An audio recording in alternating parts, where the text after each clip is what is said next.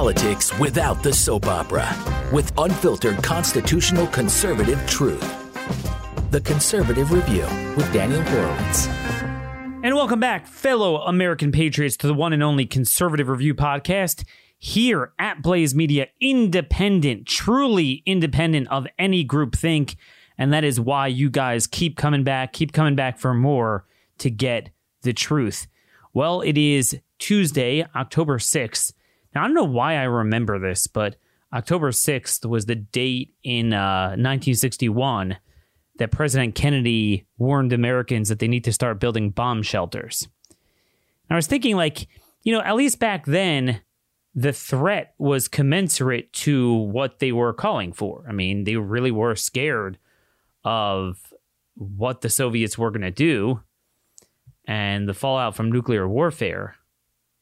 Today, we're asking people to build bomb shelters all over for something that we now know pretty much has the fatality rate of the flu, albeit it will spread to more people, so it will have more deaths. But on the other hand, as we've noted, and we're going to continue to provide data for this, it's going to clean out those who would die anyway from respiratory viruses this year and maybe over a 3-year window. So, you look in totality, it's not nothing, but it is not 1,000 times greater than what it is, which is what they're making it out to be. Now, I want to play for you the president's message last evening when he got out of the hospital. Take a listen. I just left Walter Reed Medical Center, and it's really something very special. The doctors, the nurses, the first responders, and I learned so much about coronavirus. And one thing that's for certain, don't let it dominate you. Don't be afraid of it. You're going to beat it. We have the best medical equipment. We have the best medicines, all developed recently. And you're going to beat it. I didn't feel so good. And 2 days ago, I could have left 2 days ago. 2 days ago, I felt great, better than I have in a long time. I said just recently, better than 20 years ago. Don't let it dominate. Don't let it take over your lives. Don't let that happen. We have the greatest country in the world. We're going back. We're going back to work. We're going to be out front. As your leader, I had to do that. I knew there's danger to it, but I had to do it. I stood out front. I led. Nobody that's a leader would not do what I did. And I know there's a risk, there's a danger, but that's okay. And now I'm better, and maybe I'm immune. I don't know. But don't let it dominate your lives. Get out there. Be careful. We have the best medicines in the world, and it all happened very shortly, and they're all getting approved, and the vaccines are coming momentarily. Thank you very much. And Walter Reed, what a group of people. Thank you very much. Folks, this is the president we needed all along. This is the steady hand we needed all along. Be smart about it, be informative, talk about it, talk about the particularities, talk about the individual data points that we have that Scott Atlas is giving him. But at the same time, let the American people know that there is no reason why this should destroy their lives. This has been the frustration I've had with the president all along. If he were 100% a doofus, I'd be like, yeah, there's nothing you can do. But it's so tantalizing because he does have good qualities and he really does have the ability to fight and he has the desire to really follow our opinion on a lot of issues. And you see it comes out. But then it's just between the personnel and policies, and the personal flaws, it just kind of gets away from us. We saw this with the debate where he had so many great opportunities against Biden and he just kind of stepped on his own victory. And, whatever you believe with the polls, wherever he was, clearly it didn't help him. Steve Deace on Facebook has a great analysis out on the state of the race, which I think is good. Trump is clearly behind, but I agree with Steve that the race is very fluid given the dynamic. And whereas with a typical race in past years, you'd say the guy's goose is cooked at this point. Here, I wouldn't count him out. But, again, you do have to prepare for him losing. I mean, that is definitely a very strong possibility. And, this is really the thing with everyone looking forward to the vice presidential debate. I mean, Mike Pence is the man who brought upon us at a federal level the panic porn, the stupid task force, the mask wearing, and all this garbage and tyranny that has killed more people than it has saved. Well, it really saved nobody. But it's killed more people than even the virus killed in many areas. Really most areas except for New York, New Jersey, places like that. And that's just what's so frustrating. I want to get back to the virus. We're going to have a special guest on to talk about kind of a deep discussion about masks and data and the efficacy of masks, what we've seen. But I just want to mention one other story first about this frustrating nature of the, this tenure of President Trump. There's a story out of the Chicago Sun-Times. Over 60% in Chicago seeking early prison release under Trump's First Step Act go free. The American Civil Liberties Union and President Trump don't agree on a lot, but in 2018, Trump signed the law called the First Step Act that had the backing of a broad range of supporters, including ACLU, Republicans, Democrats, Kanye West, and other people. The law gives prisoners convicted of federal crimes a chance to get their time behind bars shortened. In Chicago, hundreds of prisoners, including some of the nation's most notorious criminals, are using the law to try to get out of prison. And their odds of getting out are good. A Chicago Sun-Times examination of 200 of those cases has found. Judges have approved more than 60% of the requests they've ruled on, court records show, often over the objection of prosecutors. They so far have granted sentence reductions in 75 of the 200 cases. 45 requests were denied. The rest are awaiting a ruling. 5 men serving life sentences have been sprung, including James Yates, convicted in 1998 in a sensational drug case against the Gangsters Disciples, a notorious Chicago street gang. I mean, folks, this is like the two presidencies. On the one hand, Trump is obsessed with talking about Democrat-run cities in Chicago. He's obsessed with Chicago, as he should be, because of all the violence. And then he, more than anyone, spearheads the effort to let go hundreds of the most violent career criminals. Gangsters. Believe me, you don't get those sentences for nothing. These are the type of people, it's much more than drugs. They're big gang leaders. They're involved in everything. Those are the people spawning most of the shootings in Chicago. In April, over prosecution objections, U.S. District Judge Elaine Bucklow cut Yates' life sentence to time served. 3 of his co-defendants also won their freedom. And Larry Hoover, co-founder and former chairman of the Gangster Disciples, has a hearing set next month on whether he'll get a break on his life sentence.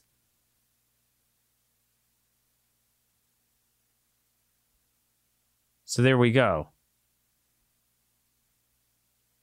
Folks, remember I warned you at the time a couple of years ago when this was percolating in Congress. I said, all these guys are claiming, a judge, they have to go before a judge. It's not jailbreak. Remember that it's not jailbreak, it's prison reform. So everyone, I literally spoke to Republican congressmen, some conservative ones on the House Judiciary Committee. They thought this was like some sort of a prison reform, like the food and the cots in the prison. They'll allow faith-based initiatives in there. That's what they kept telling me. I was like, no, it's an early release bill, you idiot. And then some are like, well, the judges, they still have to go before a judge. Yeah, right. Yeah, the judges are going to let them go. So this is where we are.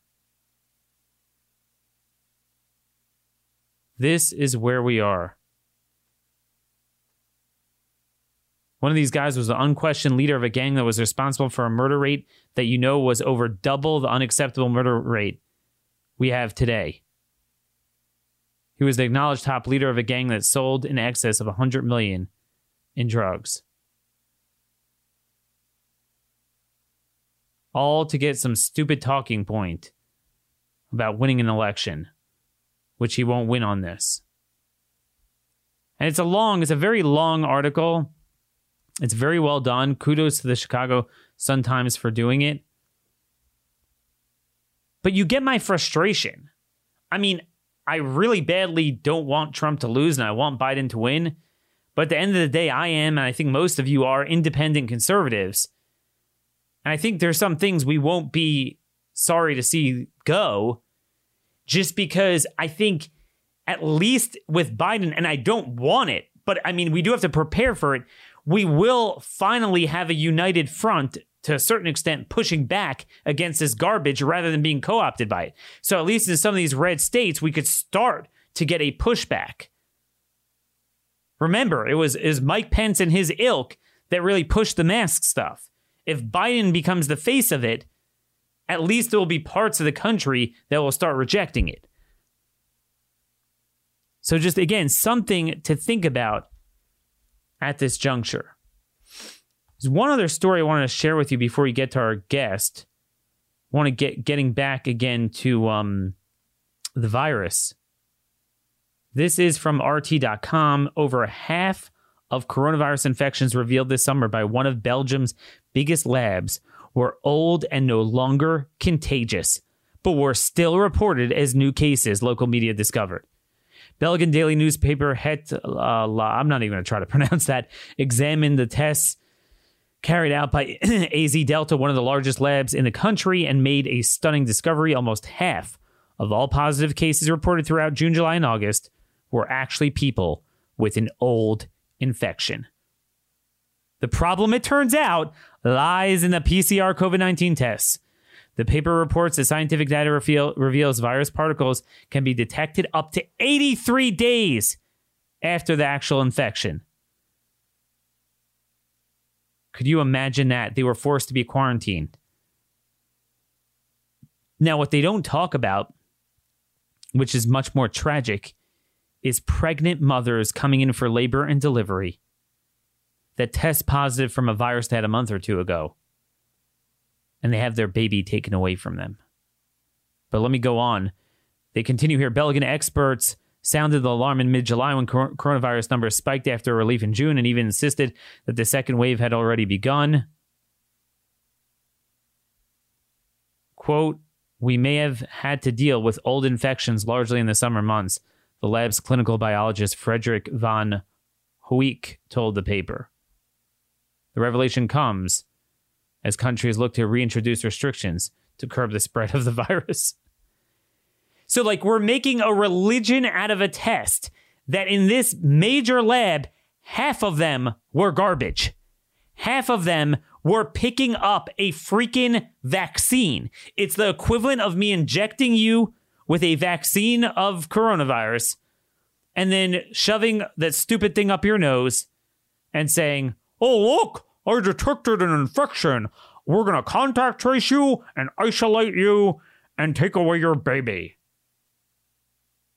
I mean, folks, my colleague Steve Days made a really salient point that throughout our lifetimes, we've seen all these insidious and really appalling comparisons to Hitler. Everyone's a Hitler. Everyone's a Nazi. But you know what? This is the time where it's actually appropriate. I mean, the totalitarianism is unbelievable. You have in New York City, the mayor and the governor Cuomo out there yesterday. If those Orthodox Jews don't get their act together, we're going to shut down your synagogues. I mean, just replace those words for the word Jew for black. Hey, in those black neighborhoods, we're going to shut you down. I mean, stuff that we would have never thought about a couple of months ago, you can get away with. But now you could shout COVID in a crowded theater with a noun and a verb attached to it, preferably an adverb, and you could do whatever the hell you want. We have no human rights. And the reason why I focus on that, because we already know that constitutional rights don't apply, but the one thing they're very into is equal treatment. You can't single out one group.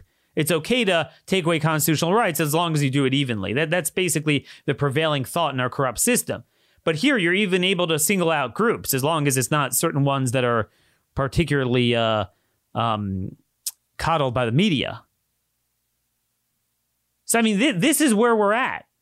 Full tyranny that was unimaginable before a couple of months ago, all for a freaking test that picks up dead cells. Now, I have so many more stories here on crime, on the virus, and some of it maybe we'll get to at the back end of our guest. Maybe some of that we'll have to save till later in the week. Who knows? By then, all of my papers in my stack are going to pile up. But I wanted to get to our special guest. To me, in many respects, the mask issue is the biggest part of this totalitarianism that we're talking about. When it started out, a lot of my colleagues were like, Daniel, it's a losing battle. It makes people feel good. Trump really blew the messaging on it. We didn't have much pushback at the beginning when we needed it. And even a lot of conservatives are buying into it. It's just not worth it. Let's focus on other things. And I said, you can't. That's a big freaking deal to say that you can never show your face in public. Normally, again, you can't breathe free air. No, that's number one. Number two, they started on kids and the schools for 7 hours a day. It's not like saying, oh, okay, you got to go to a store is one thing, but to sit in school. And in many states, they took it down to the age of 2. So, I mean, this is something you can't ignore. Number three, this is something that has a huge psychological factor because the reason they're so into it is, number one, it's their yellow star. It is their symbol of control over you and your life. It's also a constant reminder of fear and panic, meaning we're trying to say, look, we're proving it's really like a pandemic flu for most people. Anyone, especially who would wind up going out anyway, it's not really much of a problem for. It's subclinical for almost everyone. For the majority of people, it's really literally a nothing burger, less than the typical colds and flus you get over the course of 1 to 3 years. But when you go outside and everyone looks like they're headed in a surgical room, well, that gives off a different aura. It's very hard to say that the virus is not unprecedented if we have a constant demonstration and exemplifying of an environment that is very abnormal and very much inclined to make people feel like we're in a panic mode. So this is a very important issue. And it's not like, hey, it's a couple months, just let it go. No, I mean, they have made it very clear. We read yesterday from Canada's health director said it's going to be at least 2 to 3 years, which, look, if they're saying that now, that means forever, indefinitely. And I think it's becoming very clear. My kids, they can't go anywhere. We looked at this trampoline place, a go-karting place, outdoors. You're in your own car. They're very clear. I don't want to be shut down. I don't want to be shut down. So everyone's enforcing it on each other, and it's spiraled out of control. Now, the problem is that most conversations about the efficacy of masks revolve around these boring clinical studies or lack thereof. Sometimes they're just these lab studies where they blow particles through it. And people's eyes gloss over. You know what I mean? Like, yeah, it worked. It doesn't work. This study says this. This study says that. But there's something better than an academic study. There's the real life. We have had this in place for 4 to 6 months in most places, cities, states, countries. So the jury's in. And this is the most counterintuitive, bizarre debate I've ever seen in my entire life. Because the more they mandate it, the more they turn around and look you in the eye as if we don't have the mandate. And they're like, oh my gosh, cases are spreading. You better wear your mask. I'm like, you idiot, we've been wearing the mask and it's spreading. Like, so there's one thing if they say, look, we're going to stick with this. We're not going to panic. The masks are great. I think they're working. We're going to power along and that's it. We're not going to do anything more. All right, so I could tolerate that. Or if they're like, oh my God, it's spreading and they panic and therefore we need to shut the schools. But yeah, kind of, I guess the masks really didn't help. So we're out with that. But they have it both ways. So what we're finding is that in city after city and state after state and country after country, where they've had this in place forever, it spread like wildfire. It didn't help. And like, they're not revisiting the issue. So where do we head from here? How do we break through this garbage? How do we break through it? With us today is really a dear friend of mine. And I've come to know a lot of great people through this group, Rational Ground. Now, you got to check out rationalground.com. Great articles, great charts, great analysis. Ian Miller is one of the writers there. He's part of our Rational Ground group. A lot of you have been asking me, hey, where do I get good information? Who's a good follow on Twitter?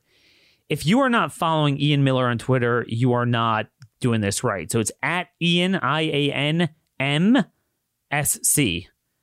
We'll find out what that stands for in a moment. But Ian Miller has been the man behind the mask charts. So if you see a mask chart, a line graph floating around the internet showing the timing of mask mandates and their efficacy, it likely comes from him. At rationalground.com, you could see a collection of all of his charts. It will literally change the way you think about this because, again, this is pure reality. This is what we are living in. This is not some dry academic study. We are simulating what we want to do. Well, I want to do a universal civilian mandate. Well, they're not wearing it right. If you do it in a lab, it would work. Well, that's what we're debating over a real-life mandate, and it's not working. All right, Ian, I spoke enough. You take it from there. First of all, thanks for joining us. So could you tell us, just give us a synopsis, an overview of the general trend line that you have seen with regard to the efficacy of mask wearing? Yeah. What kind of got me started on this was, I live in Los Angeles, and LA, we were one of the first areas to require masks. And, anecdotally, I can tell you everybody has been wearing them, especially inside, which is the only place it could conceivably matter, since early April. And, I noticed pretty early on that LA had some pretty bad rates. We had bad rates by cases. We had bad rates by, deaths per million, all those kind of metrics. And it kind of got me looking at this going, well, if it's not working here, is it working anywhere else? And, all this data of the charts as you referenced, this is all publicly available information. So I just went online, started looking up, when did certain areas mandate them? Has it made any difference? And I mean, it is remarkable between counties in the United States, between states across the United States, between countries, that there just doesn't seem to be any correlation between you mandate masks, people start wearing masks, and 2 weeks later, cases go to zero. It just doesn't happen anywhere that I've looked at in the world. There might be a few areas just coincidentally where you see a change 2 weeks later, but almost exclusively there's no real difference. And I had read a lot of the guidance. I've listened to the interviews with, Dr. Fauci, with Redfield, and I've heard them saying this is the most important public health tool that we have to fight COVID. And, obviously recently he said it's better than a vaccine, which is just insane. But, you go, if that's the truth, it should be showing up somewhere, and it just doesn't. And that kind of got me looking. I looked up like what other areas have been using masks since April, and Miami-Dade. This is another. It was almost exactly the same as Los Angeles. Masks since April, huge case rates, huge deaths per million rates happened months after masks were mandated. The trend is just basic. And there are a few areas where they actually mandated masks after cases went down, and they get to take credit for that too, as you say. The masks are magic. Sometimes it works retroactively. So let's divide it up into two scenarios, because I've noticed two trend lines. So there's the places that had it very early on when they had no cases. Okay, they had zero cases. Well, I shouldn't say zero, but they have very few cases, very few deaths. So it's not like kind of this middle ground where you could always say, well, it would have been this or that. It was literally bottomed out. There was nothing going on. And they had the mask mandate in place for weeks upon weeks, months even. And then out of nowhere, it just skyrocketed, which totally demonstrates that it's cyclical. Where it hits a place, it hits it. Where it doesn't, it doesn't. And once it plans on hitting it, clearly the mask isn't going to help. And then you have the cases that they didn't have it. They had a wave and they panicked. But I think what even our opponents, everyone agrees, is that the RO rate of spread almost always had already peaked by the time we even like realize the consequences. And then by the time we politically start implementing that, it's already on the down. And like, so we all know that whether it's New York and New Jersey in the Northeast, and then areas in the South and the West, and now the upper Midwest, like Wisconsin, it tends to visit an area for 6 to 8 weeks and saturate. And then, then there's subsequent times it could, it's not full herd immunity, but it's like, you're usually not going to get that again, but it will be a little trickles here and there. But it goes down, right? It's not forever. It saturates for like 6 to 8 weeks. So whatever you do, you throw a ball up, it's going to come down, right? Whatever happens, the virus is going to slow down. And they're like, hey, it's the mask that did it. So can you kind of go through some of the geography of where you're seeing examples of each? Yeah, absolutely. And that's exactly right. I would say LA and Miami are the best example, or some of the best examples of masks very early on, as you say, but when there were almost no cases, no deaths. I mean, early April. And, when that was the time period we were seeing stories from, national news outlets like California is a model for how to handle the coronavirus. And, we've had it here very early on, and, the cases didn't start going up until kind of mid-June. So you're talking over 2 months, and it just, it didn't matter. As you say, when it's your turn to get it, you get it. And there's not really anything you can do.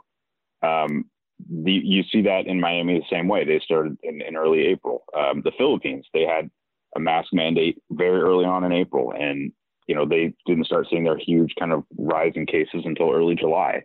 But it just, those are a couple examples where it started and there's nothing you can do about it. And then there's some areas, Mississippi was one where they had already peaked. The cases had already peaked in mid-July. And they, again, like you say, they kind of panicked and they were like, what can we do? We have to show the people that we're trying something. We're doing something. And so they mandated them in early August, well after cases had already gone down. And then they get to say, see, the masks worked. Although, Ian, I do have to say that I just want to tell for our audience, I do give Governor Tate Reeves credit. Everyone knows I don't really have much love for him. I think he's a rhino. But I do have to point it out that while I disagree with everything he said and, the way he did this, but at the very least, he is the first governor I've seen to let it expire. At least show that you are not a king, right? That demonstrate to some point why this is somewhat unprecedented. So this is a tough time. I think it works. It doesn't, but in your mind it does. Okay. But this notion that you could just keep it going on forever. So I didn't mean to interrupt there, but could you go on to explain your Israel-Sweden chart? Yeah.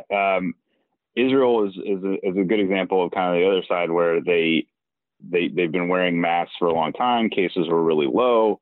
And so look, masks work. And then all of a sudden out of nowhere, kind of mid to late July, everything exploded. And, and then they've gone into a second lockdown. They've had curfews. They shut down a ton of businesses in mid-July. And Sweden, I'm knock on wood, thank God for Sweden. They're always the kind of counterfactual. People will say, you don't know what it would have been if we didn't wear masks. And you can say, well, we kind of do actually, because Sweden has never worn masks. And, just by case rate per million, it's a pretty stark contrast, because Sweden, the cases were a little higher than Israel for about a couple months. And that's the time period when everyone's saying Sweden was the experiment that failed.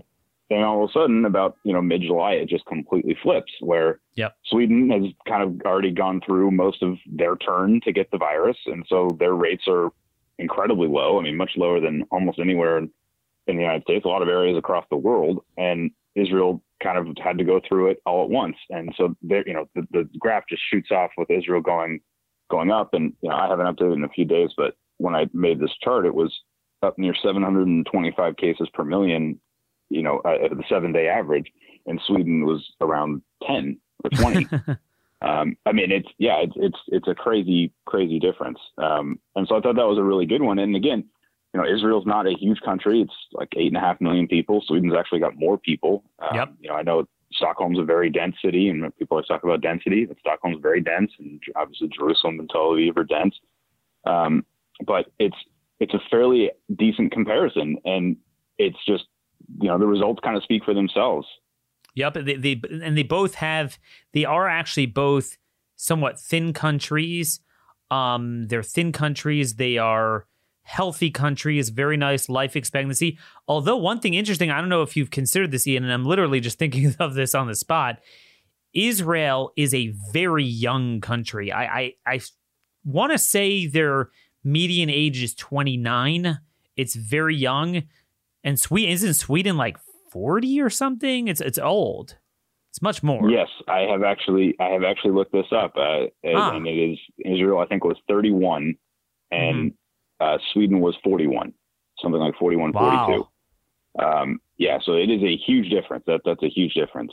So you'd think Sweden would be doing significantly worse, and I mean, I think they have had a higher rate of deaths per million, but you could just as easily explain that by the average age difference. That's a huge factor. And Israel's rapidly catching up because in retrospect, we now know what happened. Before it was like, hey, maybe Israel did a great job with now in retrospect, it's become clear that they didn't have their turn yet. I mean, the virus, it's just like in Wisconsin, and everyone's going crazy about Wisconsin. Well, gee, I mean, they had months upon months upon months without any restrictions because of the Supreme Court there, and they had an election held in person that even the CDC wrote a whole paper on that it didn't do anything to them. All right, according to the other side, it should have nailed them within a few weeks. And no, because it just wasn't going to percolate no matter what you do. And now no matter what you do the other way, it's not going to not percolate. Everyone's going to get their 6 to 8 weeks of main stuff. And then, a certain amount of time of just kind of filling in the gaps of people that are still uninfected and that could get it. But they're all going to get it. What I wanted to add, and maybe you want to take a look at the other Scandinavian countries, a point that I think not enough people are making is this.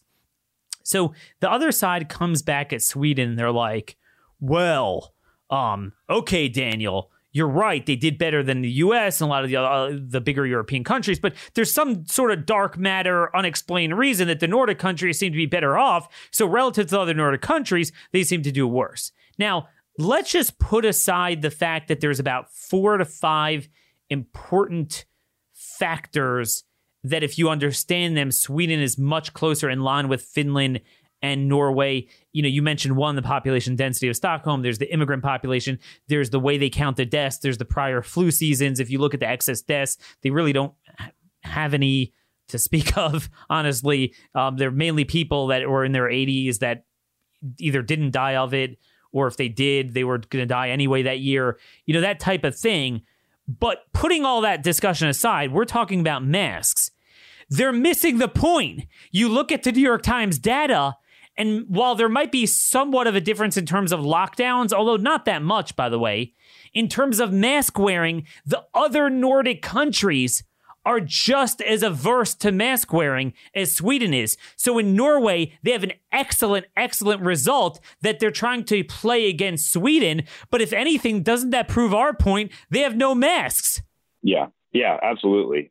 That's absolutely right. And that's conveniently ignored a lot of the time because it just doesn't fit the narrative.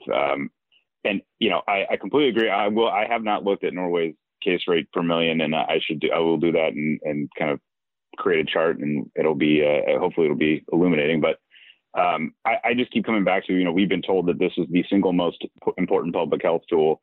And, every major media story is the first thing they mention is, was this person wearing a mask? I did a little thing a couple of weeks ago when the Missouri governor tested positive, and it was a Missouri governor who refuses to mandate masks gets coronavirus, and then the Virginia governor who mandated masks and has been very adamant about wearing them everywhere. When he tests positive, no mention of the fact that his state has a mask mandate. So he's also a doctor. He's a doctor, a medical professional. Right. Yeah. And the point is basically just that if we're told that it's this important, it is the single most important thing we can do, how do you explain Sweden? And there's no answer to that. There's just a deflection. How do you, like you said, how do you explain Norway? Outside of it just being, it just doesn't work very well. I haven't seen a good explanation. No one's given one to me yet. Now the other thing is that they all propagate stuff about the Pacific Rim and, the Far East Asian countries oh, they're the epitome, they're the leaders of mask wearing in the world, and look at their great result. But isn't it true from your data that what you actually see is, they had universal, obsessive, strict mask wearing, very much trained at doing it too for a long period of time. And then later on in many of these countries, it started spreading. Now, yes, they don't have too many deaths from it, but that's clearly an enduring universal factor in the Pacific Rim, probably, we believe, due to inherent partial immunity from coronaviruses that has nothing to do with stopping the spread, right? It did spread there, right? Oh, yeah, absolutely. There was a recent study that came out about Japan's, antibody prevalence, where they had, in some populations, it was over 40%. So, you're seeing it. It's still spread there, regardless of the mask. And in the Philippines, they, like I said, they had the mask very, very early on. The New York Times did a survey and said they were the highest rate of mask wearing of anywhere in the world. And they had a huge growth rate months after they mandated masks. Japan had cases went up. And, I think this is a large part of why it's become the single most important public health tool, is that in early April, the CDC, a lot of these scientific bodies saw what they thought was the perceived success of the Asian countries. And they thought it must be because of masks. That's the only difference. And so they kind of started looking for any justification they could find to make it seem like masks were that important, because they thought this is what's working.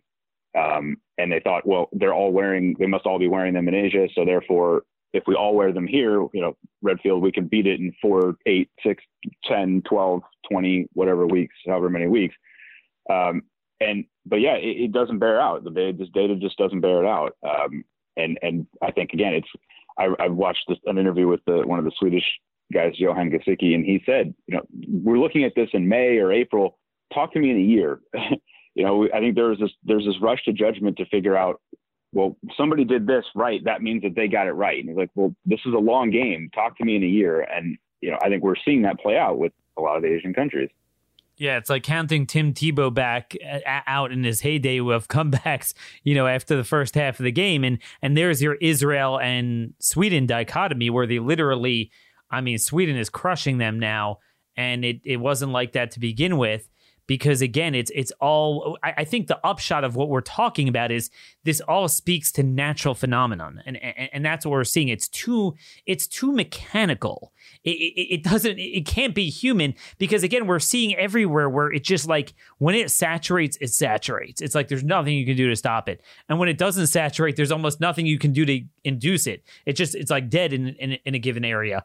And it travels. We don't know why it does everything it does. We don't know why the flu does everything it does, but we never bother to obsess about it.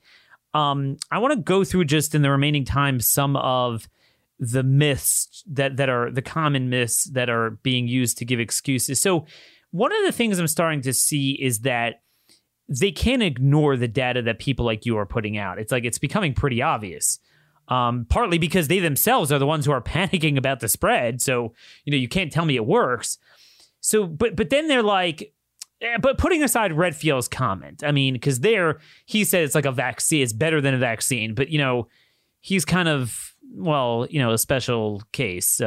He's unique. He didn't do too well in school, but I think, what some others on their side will tell you, and I'm getting this on Twitter, is like, well, Daniel, I never said it's not a full proof. It's not like it blocks it 100%, but like, even if it's 25, 30, 40% efficacy, that really, slows down the spread, that saves lives. What's your answer to that?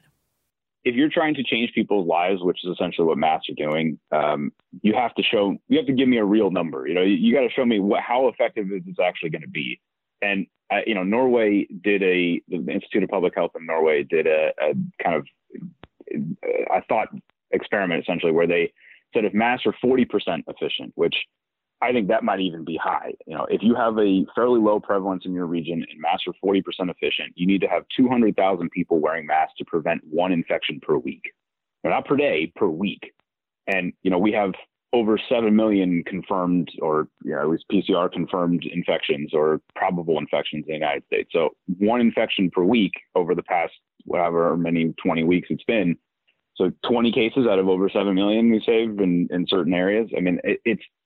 Nobody's really put a number to it. And that's I think what kind of lets them get away with this is it's always this unprovable counterfactual of, well, you don't know how much worse it would have been. And, you know, I looked at this in Southern California because it was something I had some personal experience with, where San Diego County and Orange County, people here always say, oh, well, no one's wearing masks down there because it's not LA. LA, everybody's actually listening. So you'd think, well, the rates would be much better here in LA then, because everybody says compliance is so important. Mandates don't matter if people aren't actually wearing them.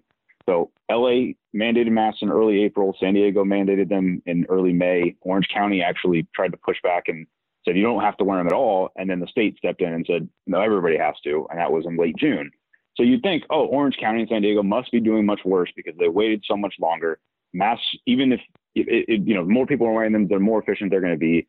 And they all had almost exactly the same curve, in slightly different rates, but they peaked at exactly the same time. So like you say, it's when it's your turn to get it, it's your turn to get it. I've looked and I've read the studies the CDC posted, and, they even say you have to have high thread count cotton. Otherwise the efficiency drops. And that's in the CDC's justification. You have to have proper fit. Otherwise you lose a 60% reduction in efficiency if it's not properly fitted. So you're making another point. You're making a sub point, but it's very important that even if you want to get all religious about this, the religion would only apply to, really an N95, but you say at least a surgical mask up. But the majority of people I see, and I understand it, I don't blame them, for comfort, they're using cloth masks. So number one, they're cloth. And number two, the pores is literally like putting a fly in a jail cell, with given how small the virions are. And then also they're reused. And this is what I'm wondering. Now, you and I are not jerks like the other side. So we're not going to do the same thing they do and say, correlation is causation. And we're not going to say, oh, it spreads everywhere where there's a mask. But I really am starting to wonder if it is being responsible for more spread. This is not my words. The World Health Organization in 2009 during H1N1, when, just people on an individual level were kind of, getting into that fad, maybe a couple people here and there. And they warned the following, that using a mask incorrectly, however, may actually increase the risk of transmission rather than reduce it. And that's why they say you never want to touch it, that whenever you touch a used mask, you have to clean your hands and rub it with soap and water, alcohol-based hand rub. Replace mask with a new clean one as soon as it becomes damp or humid. Do not reuse single-use masks. Discard single-use masks after each use and dispose of them immediately, and then wash your hands. This was their guidance. This was enduring academic research and standard operating procedures in the medical and scientific world for decades that doesn't just go out the window. So I'm not trying to be cute and say, oh, no, hey, your thing actually spreads it more. I really wonder whatever happened to that. Yeah, no, and it's absolutely right. And, we've seen this in a lot of different ways, but they basically took what was established science for 30, 40, 50 years and threw it out the window in 2 weeks. And, I'll agree with you. I don't know that you can say, oh, for sure, masks have made it worse, but they definitely haven't made it better. And there is a lot of correlation to masks being used and cases going up. And that, again, doesn't mean causation, but no. I think. But we've definitely seen that.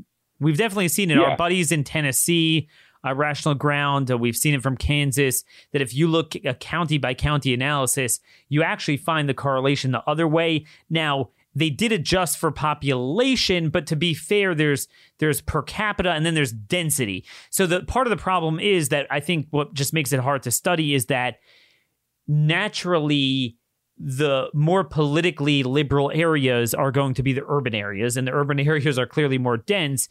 And I think epidemiologically what we see is if you have an urban area versus a non-urban area, let's say the urban area has 3 times as many people, all things equal, they're not just going to have 3 times as many cases. They'll have, let me just make up a number, 5, 6 times as many, meaning it's a population density is a multiplying factor. So I'm not going to pin it on them, but I do think it's important to realize, like you pointed out, like a lot of these guys took a look at states and they took a look at who was governor. Oh, that's a Republican governor. So now they're getting cases because they didn't wear a mask. But the big lie is, like with Florida, yeah, DeSantis didn't mandate it, but he didn't, at least initially, stop the counties from doing it. So Miami had the mandate in when? Since like April? Yeah, it was April 9th. April 9th. Wow. I mean, that's before we had it here in Baltimore. And they that was the epicenter of Florida. Now you would expect it to be, but again, you don't see any advocacy. Same thing with Texas. Oh, General, that's a Texas. That's a Republican state. Well, as we're painfully aware of, not really. I mean, it's turning really blue. Every city, not just major, but even like the mid-sized cities, are really turning blue. They're very blue. They're as blue as where I live in Maryland. They had it in place for a while. I know the RGV, which got slammed from the whole Mexico dynamic, they had it for a while. Very, very liberal Democrats in charge of those counties there. So, I mean, you go around the map, all these areas, they've had it. They've had it for a while. They've had it before the spread. I was going to say a lot of those local areas, I've noticed that they don't want to take responsibility for anything. They're very much like, I'm going to pass the buck up the food chain. So they see their responsibility, and a lot of the Rational Ground people that have talked with us locally, they see their responsibility as just like, we're going to listen to the big experts. That's what our job is. We're just going to listen to the experts. So like you say, even in areas that you'd think would be pushing back harder, a lot of times they're not, because these local officials are too scared to buck the narrative. You know, they're too scared to try to do something different. They just want to pass the responsibility up like, well, look, Dr. Redfield said it, Fauci said it, so we're going to do what they say. Yep. And it's total bullcrap. It really is, because much to our chagrin, much to my chagrin, the compliance is utterly insane. It's unfathomable. I would have never thought it. But I mean, we have had mask wearing, I guess, since maybe late April here. I have not seen a single human being in a single store of any type that has not had a mask. I mean, I just have not seen it. Everyone is terrified of the peer pressure. It's full compliance. You have to go out to downright very rural places that I've noticed, because when I went on a road trip, like, I was very disappointed. I thought, hey, okay, at least we'll, get away from this. I mean, you really have to go to tiny places in backwater areas where maybe some people don't wear it. And then, even a lot of Republican counties, they're scared or they're bought into it. And then even where they're not, all of the big stores that are going to have a lot of people, they just at a private company, corporate level, they mandated. I mean, that's in all 50 states. I mean, Walmart, Target, Food Lion, places like that. I mean, my understanding is it's everywhere now, and it has been for quite a while. So, I mean, they were caught red-handed. So there's a couple other things they're doing.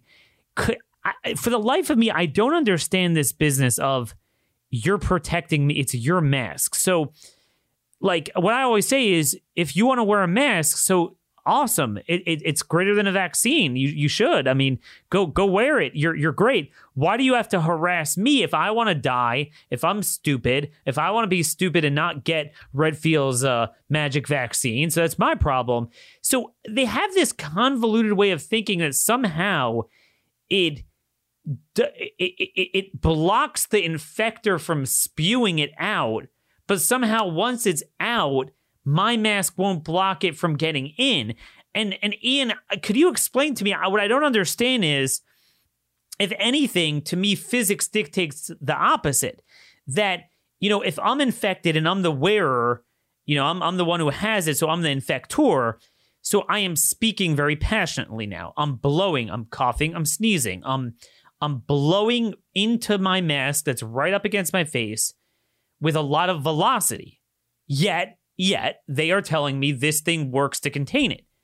So you mean to tell me if there are floating atomized virons with no velocity suspended, let's say indoors, inside, and I'm wearing a mask, I come across it could get in? I just, that doesn't make any sense. Yeah, it doesn't make any sense. As you say, it's the fastest velocity for these droplets or these particles to be spreading is as you're speaking.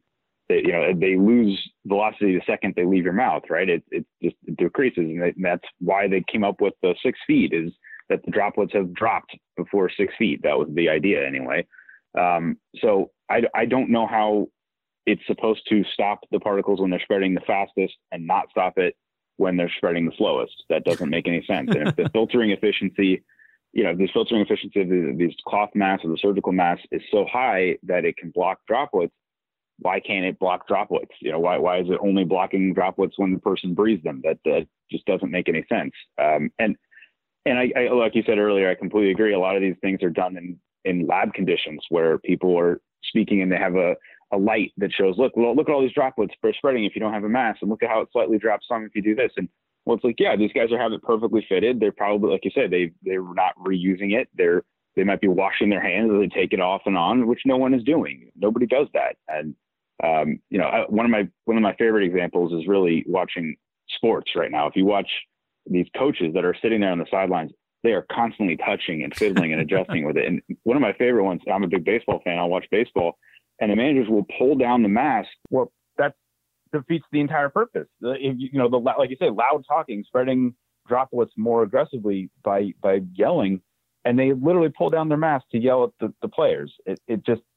Or the best is when you start stimulating your saliva, aka when you go to a restaurant, you walk in, I'm a good person, so you have your Democrat bumper sticker on your face, and then now it's time to eat, I pull it down. I mean, it's like, imagine a surgeon in the middle of surgery, hey, I gotta eat a minute, here, I mean, this is what I don't understand, because to me it's inconceivable that it's not spreading it more, simply because we know that, I mean, if it's not spreading, like it's, like we talked about, if it's a dead zone in a certain area and time, then it's nowhere. But if it really is percolating, what we found is that it's everywhere. I mean, when it's like right now in Wisconsin, it's everywhere, as it was in Florida and Texas, as it was in the Northeast before that, it's everywhere.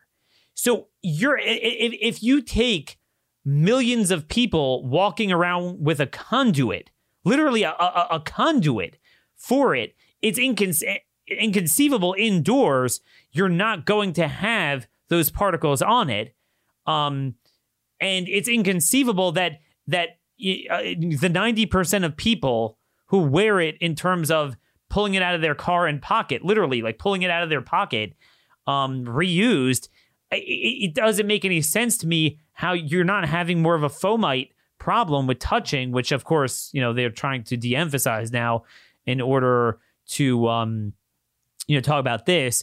One other thing, I didn't realize how much time we'd spend, but this was just very enjoyable. One more thing, I think the message again is starting to get out. Like, dude, like we can't have it both ways. Like that the world is ending and this is spreading, but masks work.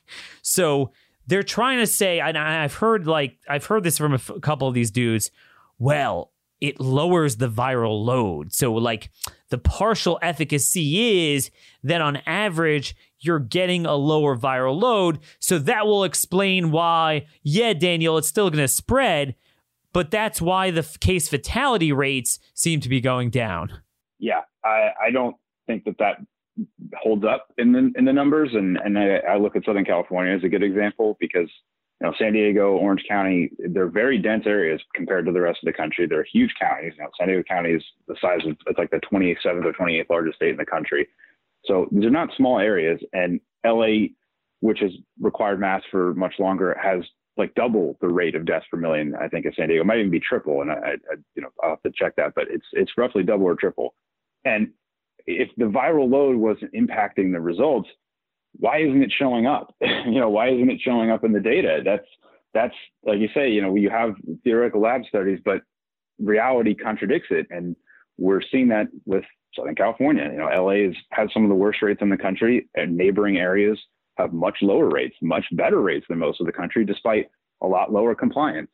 And again, Sweden's the great counterexample too, because, Spain has required masks since May, and they've doubled down on it. They've had fines. They make everybody wear them in public places.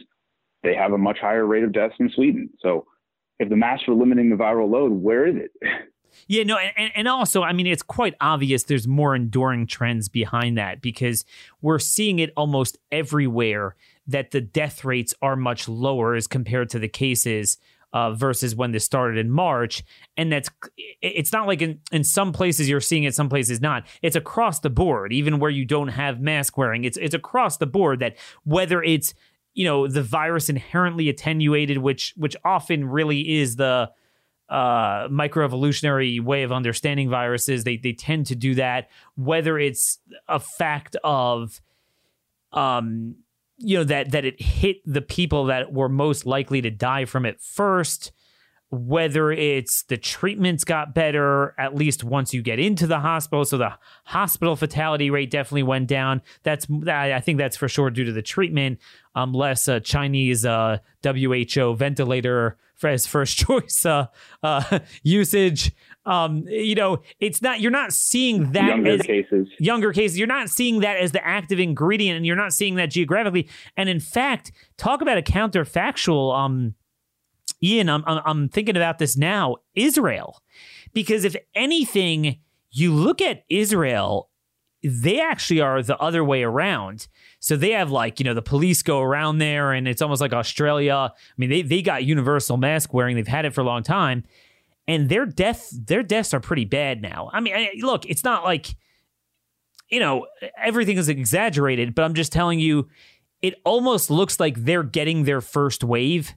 What the Northeast got in March, they're getting now. So if anything, they almost look like they are having a pretty steep death per capita rate the last month or so. And that's as good of a compliance case study as you're going to get. Yeah, I always say that I feel like there's an incredible amount of mental and verbal gymnastics required to defend masks. And it's always well, here's 20 examples where it didn't work. Here's 20, like you say, here's an example where they've been wearing it and finding people, and the rates have gone up. And then they're just yeah, but not enough people are wearing it. And you're but they're enforcing it with fines. And so they are wearing it. And then they go, but it just decreases viral load. And you say, well, but their death rate is going up, and it's horrible, but it is. And it's not working. And then it's just mask work, just wear a damn mask. That's where it always devolves. What's the big deal? This is the least you can do. Yeah. And but there's a lot there. Let's say I say just put a sign on you that says kick me. Well, it doesn't hurt anything. But also, it does. The panic that it sows in children to grow up. I have an infant that whenever you're in a store, she can't see people's faces. My wife's smiling at her, and it's very disturbing to her. It's very distressing. People don't appreciate that. You look at someone who's 2, 3, 4 years old now to grow up like that, really never having seen normal humanity. And, my niece, who's 8 years old, goes to this private school where they wear a mask all day. The doctor just said, the pediatrician, my sister told me, she got impetigo, a really nasty looking staph infection rash on her face. And the pediatrician said she's getting that all the time now. They're coming in with that.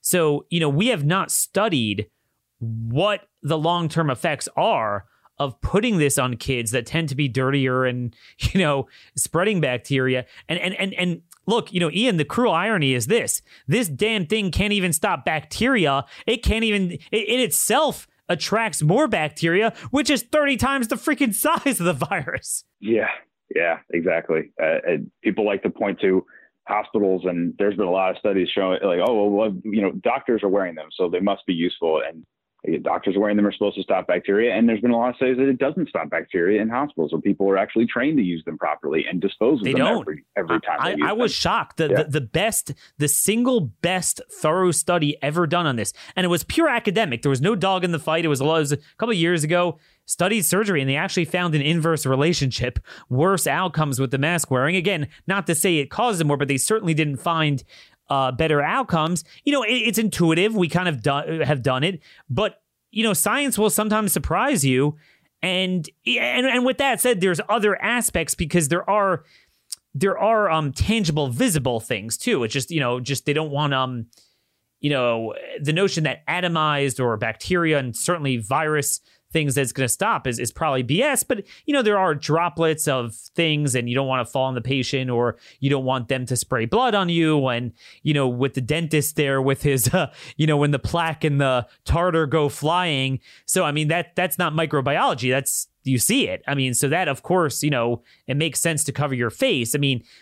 That's not what we're talking about. But, the notion that this could stop viruses even in a clinical setting is, truth be told, unproven.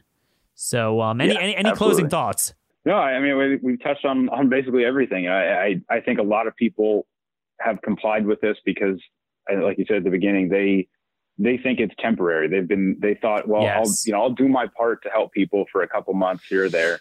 And they weren't being told that, no, this can't end. This is not going to end. Will never end. Maricopa County and Phoenix, they literally just came out and put it on a blog saying, we're going to require masks until there are 28 days with no cases or a vaccine with 40% use by the community.